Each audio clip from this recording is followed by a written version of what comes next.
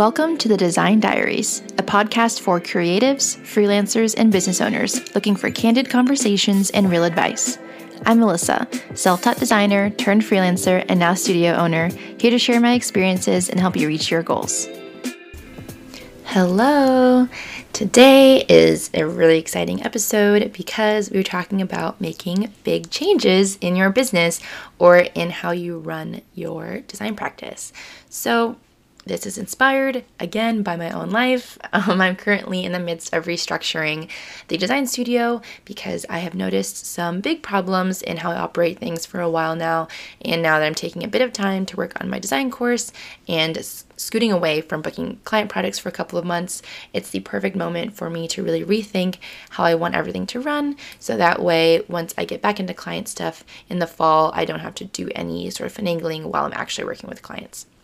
So this episode is inspired by that, and I also wanted to talk about, with regards to big changes, how to know when to make big changes, how to prepare for them, what changes to make, and then how to move forward.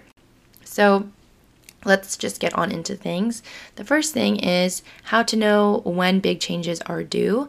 Big changes, what I mean by that, is like restructuring, like what I'm doing, for example, like is it your operations, is it your services, is it your pricing? Those are big fundamental things that do change the way that you run your business, that just take a lot of time and effort and thinking. They could also be things like scaling up or scaling down, increasing collaborators, changing your processes, your client timelines, big things like that. Things that you can't just do on the fly and at any given moment. There are changes that take some foresight, some planning, and then might even take time off for you to do experimentation with and then re-implement. So I don't need to explain big changes to you. I'm sure you're familiar with what that's like, but just to give you context of what I'm specifically referring to in today's episode. So when to know when big changes are due. So I'm sure it seems a little bit obvious, but I'm going to say it anyway.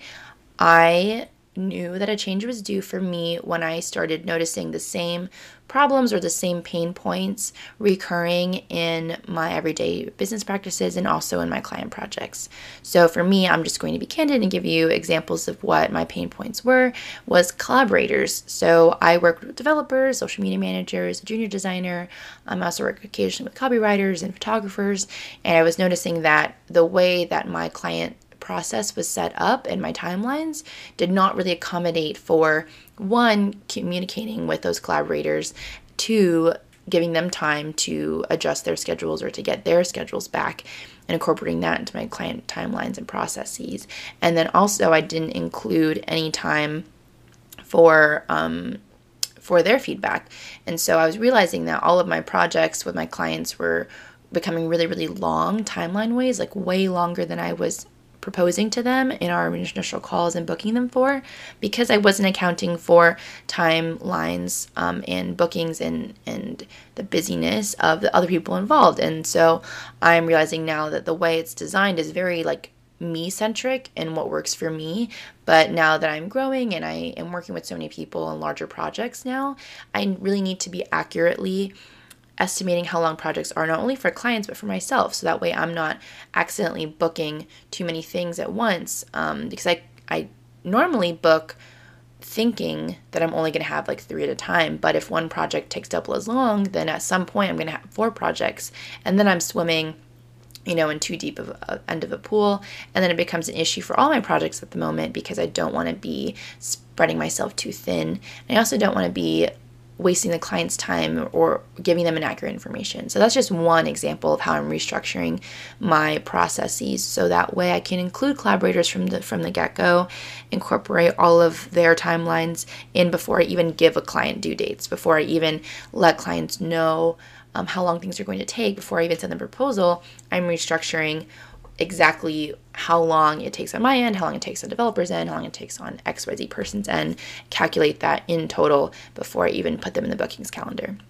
So that's just an example. So how I came to those conclusions, how I make those changes was, one, I made observations on problems that I was having and I wrote them down. So that's just an example. I use the one I just talked about.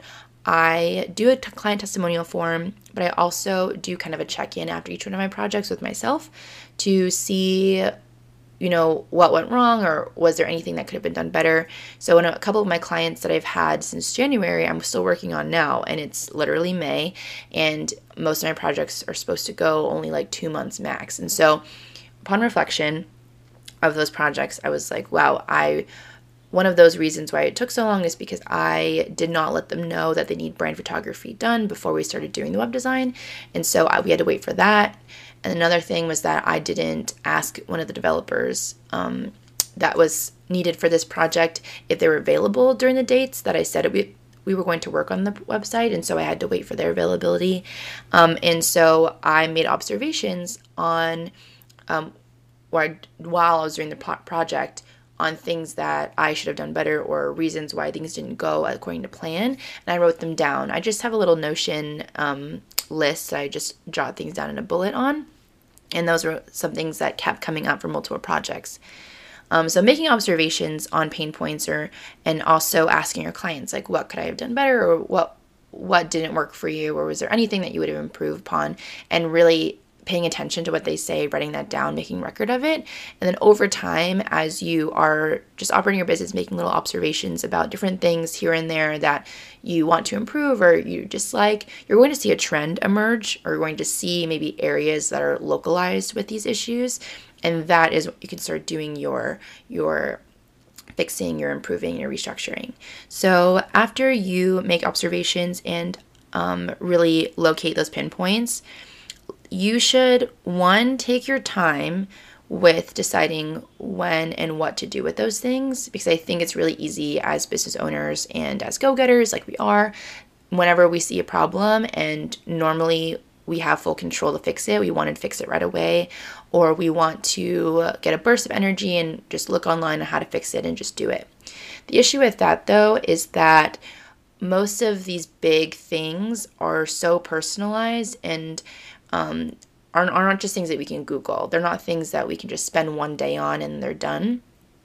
Typically, this big stuff like that takes a lot of thought and also takes a lot of self-reflection to really, really figure out what the solution for you is.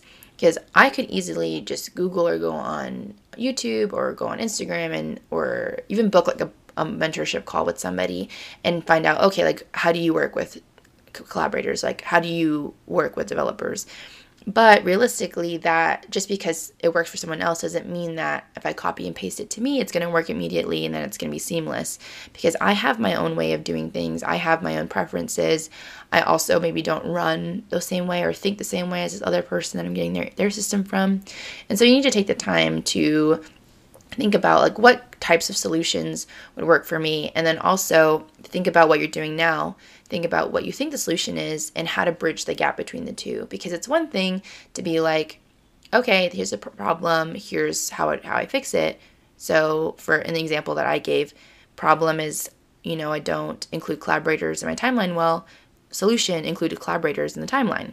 It seems really simple, but the issue and how I'm trying to bridge the gap now between what I currently do and that end goal solution is, realistically, then how do I quote for the proposals that I get? Because I send out a lot of proposals and very few of them actually end up becoming projects that we book.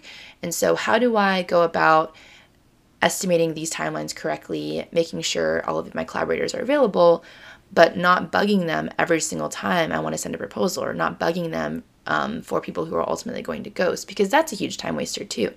So that's an example of something that I had to sit down and think more about and really try and personalize for me. Because some people, what they do is they just outright hire people to join their studio, become employees, and so they don't have to worry about availability, they don't have to worry about any of that stuff, and then they just update the timelines and it's the same per client. And that works for some people. But again, after some thought, I'm not in a position to be having full employees that are, receiving benefits and are working full time for the studio. I really only have the bandwidth to be working with collaborators that have their own practices. And so what's a solution for me? And what I came up with that took me a lot of time and a lot of thinking to come up with was to essentially create like a retainer system with these collaborators. If I know for a fact that I get at least one website per month, like I always do, then what I'll do is I'll take the developer that I work with and I will pay them a premium for them to save me a spot every month. So that way I'm not rushing or wondering or worried that I'm going to book a website and they're not going to be available, because I know that I've set aside that premium, that retainer, and I incorporate that premium cost of that retainer into that website project. So that is just one way. It's a long-winded way of me giving an example of how a solution that seems very clear-cut and dry takes a lot of foresight and thought and a lot of maneuvering in order to fit my specific desires and my specific preferences and the way that I think and I work. So that's just one small little thing that I think we often forget, that problem, solution, execution are all very different things. And so my biggest advice for you is to don't always look elsewhere for what solutions are supposed to be, or don't always search or look for answers to be given to you. Not that you are, but at least for me, like one of my issues or one of my problems that I do is that when I see something going wrong in my business and someone else seems like they don't have that issue, is I immediately trust that what they're doing probably works and I should do it too. But I forget that like we're different people, we have different issues in business, we have different mindsets and ways that we operate. And so I need to figure out what's right for me, because only I know the intricacies of my problem and only I know what's going to be best for me. That's not to say that you shouldn't seek outside advice and that you shouldn't seek tidbits from people. Of course, I like to hear about other people's processes and I like to hear about what works for other people, but I like to take that information, digest it, and then come out with something that feels appropriate for me. And it might end up being the replica of someone else's, or it might end up being a nice conglomerate of multiple processes, or it might be something completely new. Who knows? So all that is to say, when it comes to really big changes, let's make sure that we are attacking the right problem and we're attacking the root of the problem. We're not just like, plugging different holes, little things that might be masking a bigger issue. 2, take your time and really allow yourself to think thoughtfully and critically about what it is that you should do about it and what that solution is. And then 3, let yourself really personalize and reflect on what the execution of that solution looks like for you specifically, and try not to depend too much on what others are doing to provide that solution for you.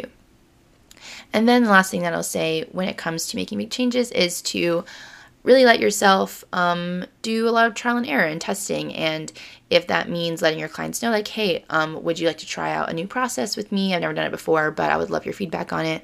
Or if it means letting collaborators know, like, hey, this is my first time trying this new collaboration style out. Can you just be patient with me? Give yourself the space to make errors when you're making big changes like this. And also don't become attached to those big changes, because I like to experiment. Like, with one website, I'll try that new developer system with the retainer, but maybe with another project, what I'll do is I'll do the reaching out to the developer and hearing about their availability each time, because who knows which one ends up working better for me. And don't become attached to this like end-all be-all solution that you dreamt up in your head, because when you actually go to execute it, it might end up being worse than what you originally had, or it might end up being better but still needing tweaks. So just don't be afraid to like be upfront, honest that you are iterating things, that you are making changes, and that things are new for you. It can be kind of hard, especially if you're more established or if you've been doing things for a long time, to let go and put yourself in a position to be wrong and put yourself in a position to make mistakes and mess up. But I think I've mentioned in other episodes, people are more than willing to be understanding if you just let them understand, if you just give them the material to understand it. And so when it comes to making big changes, don't think that like you have to get it perfect and that this next revision or draft of how you run things needs to be the be all end all, because the chances are you are going to need to reiterate a couple of times. You are going to need to tweak and edit stuff before it becomes like a well-oiled machine, and that's okay. So making big changes is really scary, but it's also really exciting. And I wish you the best of luck if you are currently thinking of making some big changes, or if you're anticipating some in the future, or if you're just curious as to how things might go once you get to that point. If you have any questions, as always, my DMs and my email are always open. And I hope you have a good rest of your day. Thanks so much. Bye. Thanks for listening to the Design Diaries. We'll catch you on the next episode.